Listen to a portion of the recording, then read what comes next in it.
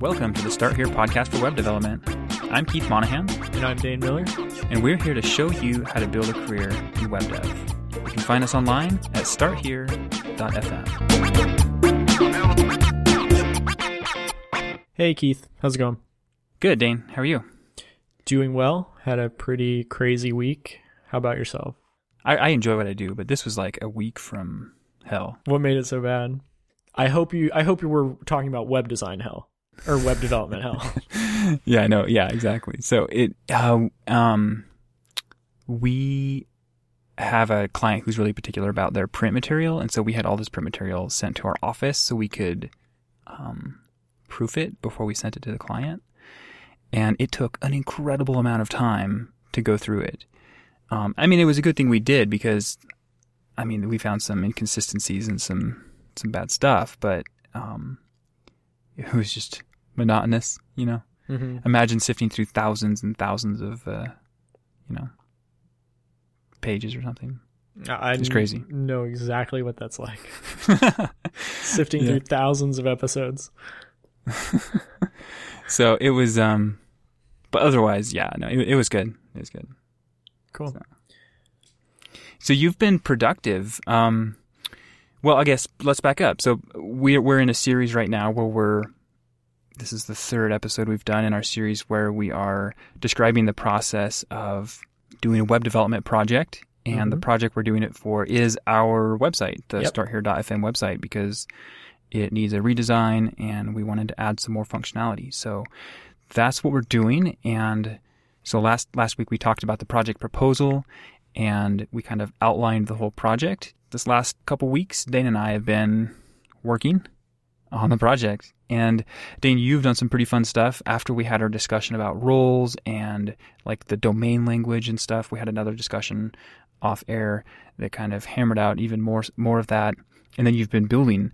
So can you kind of give us an outline about what you've done and in general, some of the back-end functionality that you've enabled? Sure. Yeah. So, and what are you building it in? Did we ever talk about what language we decided to build it in? Yeah, we perhaps didn't. But yeah, so like you said, on the last episode, we had a nice domain language discussion. I thought that was really valuable. And typically in client meetings, those are the types of discussions that are the most valuable because we found out all of the entities or most of them. And we found out a lot of the database tables that we want and sort of data modeling that we wanted as well.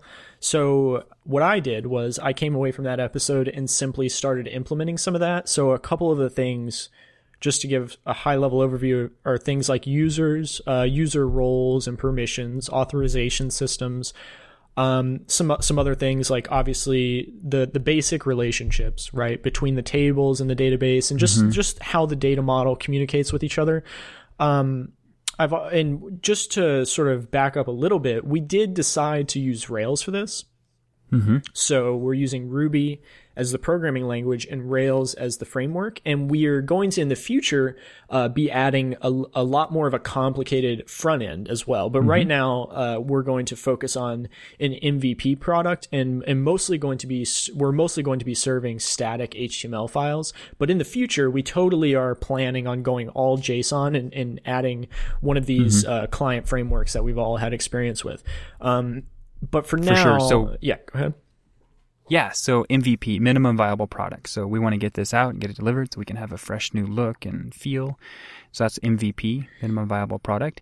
And then can you maybe explain why we decided with Ruby on Rails? Sure. So I guess the reason that we picked it is mainly just because we had to choose a language that we had the most experience in, and I have the most experience in Ruby, and it allows us to iterate super quickly, having that experience. And that I think is one of the most valuable insights, is having that ability to iterate as quickly as we can. And that's what Ruby on Rails gives us. Right. And you have so much experience with that. So it seemed logical to do that. Yep. We could have built it in WordPress. Most definitely. That's kind of my domain, so to speak, in programming, working with PHP and then inside of the WordPress platform. But there's some things we wanted to do outside of that, and I think we wanted to optimize it so it was a little faster. WordPress can be a little bit slow, and we didn't like that user experience. Yeah, and I think we also wanted to do this like a real development project, right? And WordPress has a lot of things that you can do, but it doesn't do a lot of things that development projects normally do, like Right. building your object model, like building your repositories, building your controller layers, building your model layers, like all of these different types of things. We really, Keith also, just wanted to sort of be involved in this whole process. And so I think this is a learning experience for everybody involved. But yeah, focusing on Ruby has helped us iterate super quickly. And actually, I think, we have done way more than we could have, potentially even with WordPress, although I'm not so sure. But I think for sure, if we were going with like a PHP framework, like a Laravel, I think we've done more in Rails than we could have done in some other languages. Yeah, it's been cool. And so you've been posting this on GitHub, right? You've been sharing the code with me as you've been developing it. Yeah. And I get these responses because we use a chat platform to communicate back and forth about the show and about other things. And so Slack.com is what we use. Fantastic. I love it. I wish I used it at work. And Dane, you have it set up so the GitHub, the pushes to GitHub actually get sent to Slack as well, which is so cool because I get a notification, like when there's a push, and then I can go and I can like read the code and compare it to what I know of PHP. And so it's been kind of fascinating kind of watching that process. Yeah, and there's a lot of things that lead up to having a experience of sharing code go over well. And one of those is to commit code in logical chunks based on units of work and then write really good titles for the commits. Yeah. Such that friends or peers that are reviewing the code can read and understand those chunks. And you definitely don't want to wait a long time before doing a commit. And what we're talking about here when we're saying commits, it's just basically like FTP in a way, except GitHub and Git, version control systems in general, they track your changes as you go. So imagine an FTP system where you dragged all of the files and then it automatically made a web page that showed you what changed. It's kind of like that. That's basically the gist. No pun intended. So yeah, I think all of those are critical factors in actually having somebody else be able to experience your code. And obviously I think Slack has really revolutionized that. I mean, at the day job, like we have Slack integrations for pretty much everything. So, we make a commit, and if it's on master, it has continuous integration tests run against it. And then those are alerted in Slack as well. And we have sort of code analysis tools run against it that alert in Slack. And if all of that passes, then it will automatically push itself to production or staging or development. And then it will alert that in Slack. And all of that adds up to this insane level of productivity because you never have to ask like, oh, did you push that? Oh, did you do that? Oh, it's just all async. Just right there. Yep. Notifications, async. Yeah, that's so cool. Yeah. So it's been fun, and we never really talked about those titles or anything, but those have been super helpful, like how you've described your commits and like the different changes and things. So yeah, thank you for that. That's cool. Yeah, and just for anybody curious, like how to write a commit message, just the shortest answer that I've ever gotten from anybody was from a PhD candidate out of Berkeley who worked with me on an amazing project. He's a genius named Joe Pilastre, and his saying is the commit title should only be 140 characters, like a tweet, and then the commit summary should be like a body of an email. Because that's what you're doing. You're kind of like emailing all of your coworkers about this code, theoretically. I mean, it's similar to an email in that way, especially if you have more than one developer. And so I haven't been doing some of the more like the descriptions, but definitely as long as you follow the pattern that the title is no longer than like 140 characters and it's succinct. And if you have any details, move down to the commit body and put all those details in the body. Cool. It's super helpful. Yep. Yeah. So just to finish wrapping up, so last week, like I said, we had some user stuff, some roles and authorization stuff. The only thing I haven't really touched on yet that we did was we added a little bit of JavaScript. I added a few JavaScript libraries for the future that we'll use, and we did some future proofing because, again, I think one of the benefits of something like Ruby on Rails and having experience in Rails is that I can see the problems that we're going to run into. And so being able to tweak things in the database and tweak things in the front end and such so that we can get past those hurdles when we run into them quickly is incredibly beneficial. So mainly that's what I've been doing, just sort of making sure that we have the car engines running so that when we start moving really quickly here in the next couple of weeks, potentially, we have that ability. See, and Dane, that is what's so awesome about having somebody who's experienced is, and especially with the platform and language, is that, you know some of the potential pitfalls, and so you can think ahead and you can forestall those before they even happen, right? And so I think that's one of the primary differences between a beginner and someone who has more experience, is you can think ahead. I guess thinking ahead helps you write a better program to scale. Yeah, and there's a lot of gotchas in every framework and every language. There's a million gotchas, right? And the more gotchas you know, the more time you can save. And not everybody can remember them all, but I have a text file that has all the gotchas. Nice. That's a good idea. Yeah. That's cool. So what about you? What have you done over the past week? You were productive as well. You did a bunch of mock-ups and some stuff that we'll talk about today, but do you want to just give like a recap? Yeah. So, we talked about, and I guess this plays into the two different roles that we kind of play at our day jobs, even almost like you're primarily like server back end. And at my job, I do mostly front end. I also do UX design essentially, which is understanding user flow through the website. And part of that is the information architecture, which helps you understand what's important when organizing the information so it flows and it makes sense. I came away from our conversation, our domain conversation, kind of thinking more in lines of the information and how it can be structured on the page to make sense logically. Yep. And then we kind of had an idea last time about having like inline content for members, and we'll go into that a little bit, or from members. We'll go into that a little bit more in just a second. So I've played around with a lot of different ways to display that. So primarily that is the product of this thought and brainstorming on my part has been coming up with some wireframes. And so that's kind of what we want to talk about this week is wireframes. What are they? Why would you use them? Kind of the steps before and then the steps after, and different ways you can do prototyping. So what is a wireframe? Yeah, that's a good question. I think it's a common term that perhaps isn't understood, and it's perhaps not understood because of confusion. It's just, I think, used in a bunch of different ways. I think people use the term wireframe to mean 10 different things, right? So also the word prototyping, I think, plays into this. So actually, what's funny is you and I had a bit of confusion about this earlier because you said prototyping, and I immediately assumed you meant wireframing, but some people do this differently. So let's break it down. So wireframing is usually using the general design guidelines for wireframing. It's like using a thick marker and trying to draw the concept of the website, draw the basic structure of your website using a thick marker. And the point of that is that you're not allowed to draw details. And you're actually forbidden a lot of the times in these wireframing programs like Balsamiq or some of these ones that we'll link at the end here, like Mockups and Go Mockingbird. You actually can't do anything detailed. And that helps you stay creatively free to think about the big picture. And again, this is often confused with prototyping.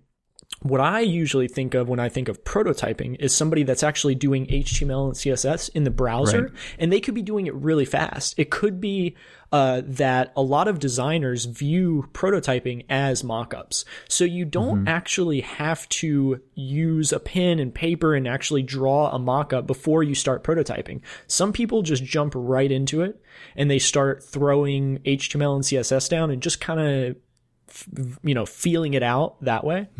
I think me and you take a little bit more of a traditionalist approach, and actually, I think we both agree, like, it is important to do those mock-ups first. Or wireframes, rather, when you say? I think so. I think that, even if you have a vision for what you want the website to look like, putting it on paper will help you understand that maybe what you see in your head maybe it won't work like you thought it would, right? So the intention of the wireframe is to put different elements in places on the page. And then you can move them around. Like, okay, so should I have a right sidebar or a left sidebar or no sidebar, right? Mm-hmm. What makes sense? Getting back to that information architecture and the user experience, maybe you shouldn't have a sidebar at all, right? Mm-hmm. And so, for example, if we're talking about creating a sales page for something, either a product or maybe an information product or something, mm-hmm. you want that to have one focus. And so you wouldn't want to put a sidebar on a sales page like that because it draws attention away from the primary objective of that page, which is to sell something, mm-hmm. right? So you have to understand the business goals behind it when you're thinking it through and doing the wireframing. And so that's kind of what it is, right? So the wireframing, it's you get like a standard Sharpie, you just do it on paper, and I do that all the time. You can mock up or wireframe or draw up an entire web page. If you have an idea for how the whole structure of the site's going to work, you can do each page by itself, and that's really helpful. But you can also, to start with, just do certain elements. If you have an idea for a specific section or piece of a page, you can draw up that too, and that's helpful in understanding where it can go. Yeah, I think, what would you say is more important to you? Do you use wireframes as a exact architecture for the front end later? So do you literally do very detailed wireframes and then kind of open them up later when you're doing HTML and reference them? Or are you like most people and you simply do wireframes to kind of collect your thoughts, and then maybe you toss them in a folder, maybe you reference them, maybe you don't, but it's mostly a tool to like kind of collect thoughts? Like, where do you fall on that spectrum? Great question. I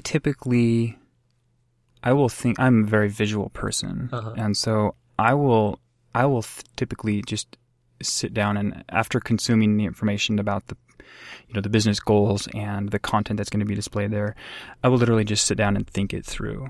And in my mind, I'll create a web page, and then I'll like click through it or like do different interactions and try and create interesting elements. And so I'll think through it there. And then typically from that stage, I go to a notebook. So I have a Moleskine and I just sketch, partials or full pages or whatever. And I think this is a critical stage. In the Moleskine, it seems as though you're in the first initial visual thinking mm-hmm. stage. And I think mm-hmm. the reason you go to the notebook first, and correct me if I'm wrong, it's because like you can iterate through page after page after page after page mm-hmm. really quickly. For sure. Yeah, it's super easy just to get a basic page structure down mm-hmm. and then think about it. And so it is important, like in my day job at the agency, like I go through the same process there as if, like I've done here with the Start Here project. Yep. Is I will do a sketch, and then like at work, I'll take it to my boss and I'll say, okay, this is kind of how I'm thinking based on the business goals of the project. Is this close? Is this in line? And most of the time he's like, yes, but change this or this or this. And so once I've gone through one or two of those iterations, then I'll move to the wireframes. So the wireframes I use to, I guess, I use those as a blueprint for myself. Yeah, like you said, I do use them for a blueprint when I do the front end design, just so I can remember, what I had thought about if it's a larger project. But then I also use them to distribute. So I can give those to our project manager to pass on to the client, right? So the client can look at those and approve them if that's appropriate for the client, if they want to be that involved. Sometimes yes, sometimes no.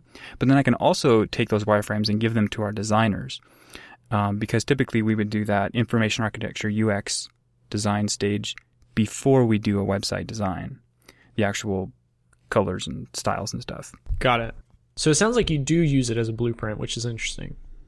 Yeah, for sure. But it sounds like you also go through the phase of just using something, and it's a notebook in your case, as this tool to do visual thinking.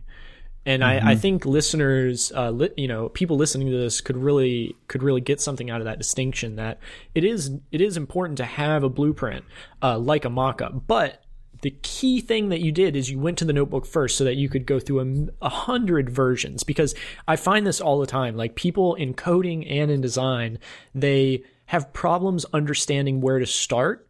And I feel like what you just have to do is start writing the code, start drawing the website. And, you know, those first like 30 pages or the first 30 lines of code, they're just going to get tossed out. But you just have to start going. And I think we've brought this up, or referenced this sort of concept a bunch, but it's important to drill home. Yeah, I totally agree. I would say that the initial step would be like thinking it through, definitely, and then going to like simple sketches and like layouts and stuff, and then build your blueprint, right? And then the blueprint is literally what you like a blueprint for a house. It's literally what you build your website based off of, the structure, the HTML, and that kind of stuff. Yeah, perfect. The next question I wanted to ask was, how do you mitigate the fact that a wireframe is by its very nature static, but a website is very dynamic? And we're moving towards more dynamic websites. And this is what caused the trend that you'll see where people are moving away from mockups and wireframes and moving into browser prototypes, because they feel as though a browser prototype is more real. It's easier to see. It's less static. And I feel as though this concept of static wireframes, as an industry, we're kind of moving away from it, or at least we were, and it seems as though maybe that's waxing and waning in different cycles. What are your thoughts on that? Yeah, great question again. Yeah, so I think that it depends on the site that you're building. I think that it's important to wireframe still. The way that I handle that is markup. So in my wireframing tool, I use Balsamiq, and I've got different things I can put in there. I can make a sticky note. And I literally just make notes on the wireframe that say, that describe the interaction. And then if it's important to display another view of something, like either a pop-up or a state change on the page somehow, then I'll literally just create a new mock-up and just wireframe that as well, and just reference it somehow and say, hey, when this thing gets pushed, reference this other mock-up. That's how it's going to look now. Yeah, I think that's a logical way to handle, obviously adding notes to static design works, but just to back up a minute, how do you even manage the mental hurdle there? Because, you have this concept of information design, and a lot of people think that information design and getting the information on the page, they feel as though that's like a static thing. Okay, I just need to organize information, and people think that's all it is. And then you have this concept of wireframing, and then you have this concept of UX and this concept of UI, and all of these kind of mesh together in your head. Before you even start wireframing, in your head, are you imagining the site as a visual, as a ever-changing thing, or do you imagine static images in your mind? I'm wondering if you imagine more of like a movie in the interaction first, or what you tend towards. Yeah. Wow. I haven't ever thought about this, but wow. The mental image I see as I'm building it changes, and initially I guess it would be a fuzzy, I guess it would just be kind of fuzzy, right? My mental image of the page. And as I brainstorm and think about how things should look and interact, it becomes more clear. And I don't really think in color, right? Because that's not really part of the UX. That's more for the design. So I don't usually see color when I'm trying to like mentally process these things, but I'll see interactions or maybe animations or something like that. And I think that's a really organic approach that you just described, but I feel as though that's an organic approach because you've had the luxury of doing this for a while. And, right. And that bubbling up of imagery is the exact same as mine. So I feel like it's just a product of our experience, because the first thing I'll see is the fuzzy site, and then slowly you start to kind of feel the animations in your mind of what it could be. And then maybe that informs your design. But if this was to be, taught to a beginner that perhaps needed some structure, would you tell them to actually begin visualizing it static? Maybe that's beneficial. Well, yeah, I don't know. I guess what I would say is I would start with the business goals, right? Who's the target market? Yeah. What is the purpose of the website? Yeah. And how does the owner or the person, having you build this, how do they want the visitor to feel? And then you can, I guess you can extrapolate that if you go and you look at other similar sites. Right? I guess that would be a great way to start, is to kind of... Well, let's give an example of what you mean by what you want the visitor to feel, because a lot of people don't understand that. So when you say what you want the visitor to feel, let me posit something and you tell me whether or not it's true. For instance, Wikipedia, when you go to Wikipedia, you feel informed. Correct? I think that's an example of what you're getting at. Like, a lot of people get confused though, because they go into this wireframing thing and they hear about web design and they hear about things like brands being quirky or brands being funny, and it's like hard to understand how the business goals can translate to a feeling. So how do you do that? Yeah, that's another good question. And so I think we're edging into user interface design, which is definitely design, and that's not my strong suit, but I totally understand what you're saying. I think what you gave, the example you gave about Wikipedia is actually what I was thinking about. Well, kind of. Typography is really important. I think we all know that. Yep. Or if you don't know that, then just know that typography is important in conveying the feel of your website. And it can be used subtly to provide that feel, that impression. And Wikipedia uses I don't know exactly which font they use, but they use a font that makes you feel like this content is stable, and it's a serif font, first of all. Okay, which is important because it's a serif. So what I like where you're getting at, and let me just interject to that. I feel as though when people think about this, they think too abstractly. When you think about what feeling a website gives you, you can actually think things like, what font gives you what emotion. That's a real thing. Like, it's not weird to consider that. It's completely valid. And similarly, the layout of information can make you feel different things. Like by putting the profile image over here versus over here, it changes the vibe that you get. And that sounds kind of hokey, but it's true. And I feel like if users just kind of sat down and played with some mockups, or just went to sites like, went to Airbnb and then went to Facebook and went to all these sites and felt the different vibes. Like Airbnb, their business is travel. They want you to feel like a jet setter. They want you to feel like living in the lap of luxury. They basically want you to have wanderlust when you go to their website. And they succeed in that by showcasing all these amazing locations that you can visit. And that's how their business goals translated into a feeling. And for example, you wouldn't take a really bubbly font and put it on a corporate website or for a large hospital on their website, because when you see a bubbly font, you think fun and engaging or maybe silly, and those things aren't typically what a typical corporation. I mean, I guess it depends, right? But your typical stuck-up corporation, or whatever, right? Or like a law firm, for example. That's a good example. They want to feel authoritative and strong. And so I guess that's just one example. So font is really important. And then, of course, I mean, we can't get into color because Dane and I are neither of us are really designers, but that is huge and that is important. And so in the layout and the structure, you have to think about those things as well. Yeah, and again, we aren't designers, and a lot of the people that are listening to this probably won't be designers. And if you're listening to this and you're asking yourself the question, how can I give somebody a feeling without having color and without understanding the design aspect? That's a good question, and that's a good concern to have, I think. Part of the wireframing, I feel like, is thinking through the user flow, what the user is going to click on, how it's going to react when they click this disclosure triangle. Is it just going to open up text below, or is it going to slowly animate the text as it shows it below?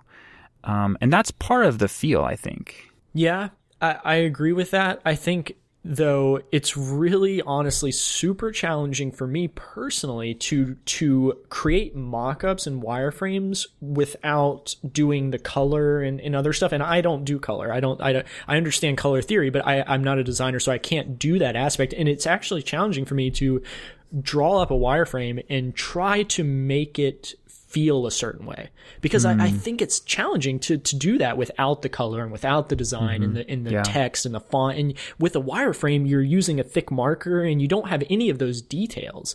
Yeah. So how much of a wireframe is actually caring about how the user feels, and how much of it is just literally getting down the business flow? That's a great question. And I think what you're getting at there is true. It's the wireframing seems like it's more about just getting the information on the page in a way that makes sense to the business. Yeah, I would say that. Yeah. So, all of that to say that maybe the feeling of the website is really mostly left up to the UI, the user interface design stage. Potentially, yeah. I think what we just highlighted in that meandering sort of understanding of wireframing in general in those questions is just that, it's a challenging thing, and you basically just have to experiment and do all kinds of weird wireframes. I think me and you have done tons of different variations of wireframes. I've done wireframes on every app that has ever existed for wireframes, on every type of paper, notebooks. And the reason is just simply because, you can do a better one in a different format. And I think that like allure of like doing a better wireframe, maybe then if we did a better one, the user would have a more powerful emotion visiting the site because we did it better. It's like that whole thing. And I would just encourage users to simply go out there and experiment. For sure. And I guess we should point out here that until recently, there wasn't this clear distinction, and I don't think there is still a clear distinction between some of the roles we've been mentioning, like UX designer or UI designer, or even front-end web developer or, UX developer. Or the classic one, right? The one that everybody's the most confused by is interaction designer. What does that do? Exactly, right? And so the industry is in a phase where we're trying to figure this stuff out, and that's why I think that's probably why we're struggling as we're trying to convey these differences, is because there's still like these positions are still being defined by the industry. And there's a great article I read recently that kind of looked at the 5 front end web developer positions, or just front end positions in general for this industry, and gave an interesting definition for them. And I don't know if that will take off and that's going to be the true definitions, but it was an interesting article that kind of, it helped me clarify some things. So I'll put that in the show notes. Just to reiterate that one more time, because that is a brilliant point, is that the extent to which you feel as though this conversation that we've just had blurs the lines between these roles is most likely the extent to which they are actually blurred. And I should say, at work, when I'm designing a wireframe, I actually have a back and forth with our designer. So you actually work in a sort of a cross-functional environment with your designer. You actually sit right next to him, don't you? I do. Yeah, I do. And so it is, we typically take the UX design and UI design, and even information architecture part of it collaboratively to a point. And that's the most efficient way that I've seen. It definitely, I don't think an entire project has to be done in an agile fashion. And I know a lot of people probably don't know the term agile. It just, don't worry about the semantics or the formal definition of it. It does have a formal definition, but just think of it as moving quickly, developing projects quickly, and doing things efficiently and optimally. And I think the most important part of a project, beyond all, unless it's of a certain complexity, then maybe the development portion as well. But the most important part, I think, is the beginning, the design, the wireframes, the UX, the mockups. If the designer and the front-end developer are working together, and especially if there's like a business analyst, or Keith, it sounds like you're acting as the business analyst as well. Yeah. And that is a brilliant combo. Love that. Yeah, it's been fun. Yeah, and definitely there's more or less interaction depending on what part we're focusing on. But yeah, it's a lot of fun. And it's, definitely read the article. I think it's like 5 positions of the front end web developer or something like that. And I'll find it and post it there. Because it does kind of describe these positions or these loose roles in a different way. Totally. And then we'll also just post an article on UI versus UX. It was written by somebody, I don't know who, but it's a really good article about UI versus UX. If you're unclear on those topics, we'll post that. Yeah. No, this is an article that Dane wrote that has been at the top of the Google results for that search phrase. So I didn't even know about it till tonight, and I'm super excited to read it because this is something I've just been exploring, this idea of UX designer. So yeah. Totally. We'll post that too. Real quick though, before we move off the topic of I guess wireframing in a way, would you say the productivity? So I sit on the outside of your company. I'm not a part of your company, but I see that you guys churn out websites like it's your job, which it is, but you churn out websites pretty quickly. And obviously to an extent that's WordPress, but I really believe your productivity seems to be increased by your iteration cycles being so short with that designer. So the fact that you're like sitting right there next to him, that is really interesting to me, because I work at a company where we have a multiple designers that we contract with, and then we have a executive team that has to make decisions, and then I sit in the middle. I mediate those designers' designs. I mediate the interactions between them. I collect feedback, and what happens is the rounds of feedback end up lasting a week, like a week, right? So it's like all the execs have to sort of give their opinion.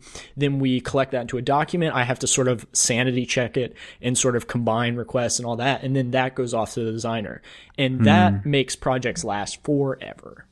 Yeah, no, I totally believe that we're able to produce these websites more quickly because we sit right next to each other and we engage each other in the conversation when we have questions about stuff.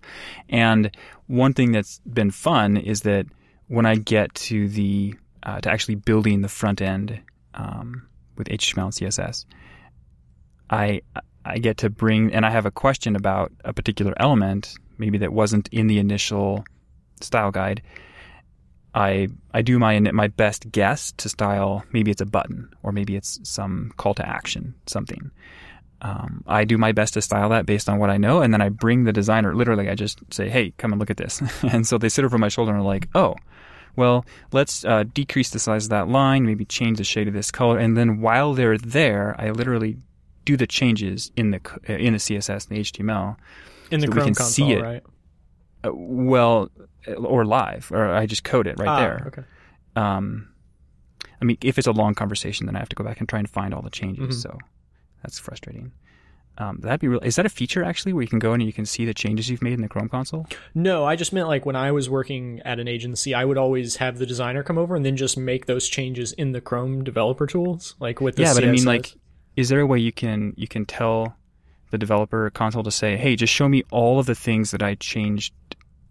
Not with CSS, but you can with JavaScript. There's a way to actually edit the JavaScript in the console and then have it saved to files, which is crazy. Totally cool. Okay. No, I just do it live because if it's a long conversation, I don't want to have to go back and find 30 different CSS changes. Yep. And that has worked really well. The designers don't mind sitting there while I just change, the color of something or increase, and it's easier for them to be like, well, let's try this real quick, or let's try this, instead of having that really lengthy back and forth round. So yeah, absolutely. It is super agile in that way. Yeah, and so I think the thing that listeners could take away from that is, not everybody works at an agency, not everybody works on a cross-functional team, but if you're learning web development, find somebody that's learning web design. If you're learning, web development, find another person who's learning web development, but perhaps is learning a different type, front end versus back end. Yeah. And work with them together. Get used to this cross-functional environment. The future is going to be full of cross-functional teams, and we really need to embrace it. For sure. I 100% agree. So talking about wireframes and the user experience design, we had a question for you guys. Is there something a project that you've been thinking about? Like, as we've talked about wireframing, are you picturing like your process for going through and doing this, thinking through and then sketching and then wireframing on a particular project? If you're thinking about a particular project, we would love to see some wireframes that you've done, or you will do in the next week. Yeah. So that's our challenge to you, is to go do a wireframe. Find a project that you like, or just come up with one and do a wireframe. We'd love to see it. I'm going to post, we didn't really get to talk about the wireframes that I've made in the past little while. I've got 3 different iterations, and we're going to post those iterations here. And maybe I'll take some pictures of my notebook too, because the wireframes could be daunting, right? Because these are kind of a final product of this process. And so maybe I'll post some of my pictures of my notebooks. You guys can see that it is really, really rough to begin with. Yeah. That's a great insight. We should definitely post those. And I think one quick little thing I would note is if you're listening to this and you don't have an idea in mind of an app or a website that you want to build, just prototype a innovative website for librarians. Like, just pick anything. Like, we could tell you right now, like, if you don't have an idea for a project, yeah, that's great. Librarians. Yeah, librarians. Like, make a website for librarians and make it like, or even a mobile app. A mobile app that could allow librarians to check in books remotely. Yeah, check in books remotely. And what you will want to do is, if you've never done this process before, just go to all the sites that inspire you. You know, hop over to The Verge, go to sites that are different and unique, you know, go to just any site that you've seen in the past that inspires you with the design, and then go back to your notebook and try to incorporate some of those innovative elements that those websites have done. So, you know, go to Facebook. Do you want a profile on this site? Do you want it to be like Facebook? Do you not? And then utilize some of the stuff that we discussed. Utilize this business analysis concept. Try to figure out what kind of business is this. If it's for a librarian, you know, you obviously understand that. And then try to see how that business could be best brought to the web using your mock-ups. And again, you know, we would love to see them, right? Yeah, absolutely. So send us a couple pictures of your sketches and or your mock-ups, digital or, you know, pen and paper. We'd love to see them. We're gonna actually post them on the show notes for this episode. So I'll post mine in a gallery, and then as we get more coming in, we'll continue to put them in there. So just know that if you send them, we're going to share them online. And we're super excited. Yeah. So engage with us. I want to see what you guys come up with, and you can see where we come from. And if you have any questions at all about this topic, feel free to leave some comments on the show notes for this episode, and that's starthere.fm/webdev/17. And we'll get back to you right away. Yeah, and also we've had a lot of people reaching out over Twitter at our show Twitter, which is @StartHereFM. And yeah, we've got a bunch of people on that Twitter account that are following us, and we have a bunch of great communication every now and then. But we would love to definitely have more communication. So if you have any questions and it fits in 140 characters, I think tweeting is definitely the most efficient way. Sure, we love it. We are typically on Twitter all the time, and we're happy to respond. So if you just have a quick question about something, or about just web, you know, beginning or starting a career in web development in general, Twitter is a great way to reach us. Yeah. If you can't find somewhere on the website that makes sense to do that. Yeah, and also, I mean, Twitter, the reply time, you're looking at, if you send us an email, it might take a day, but Twitter, you know, it's a couple hours. We'll get back to you. So thanks for listening. You can find us on iTunes, and if you want to leave us a review there, we would love it. We love iTunes reviews. Those are great. So we'll talk to you next time. Bye. Bye.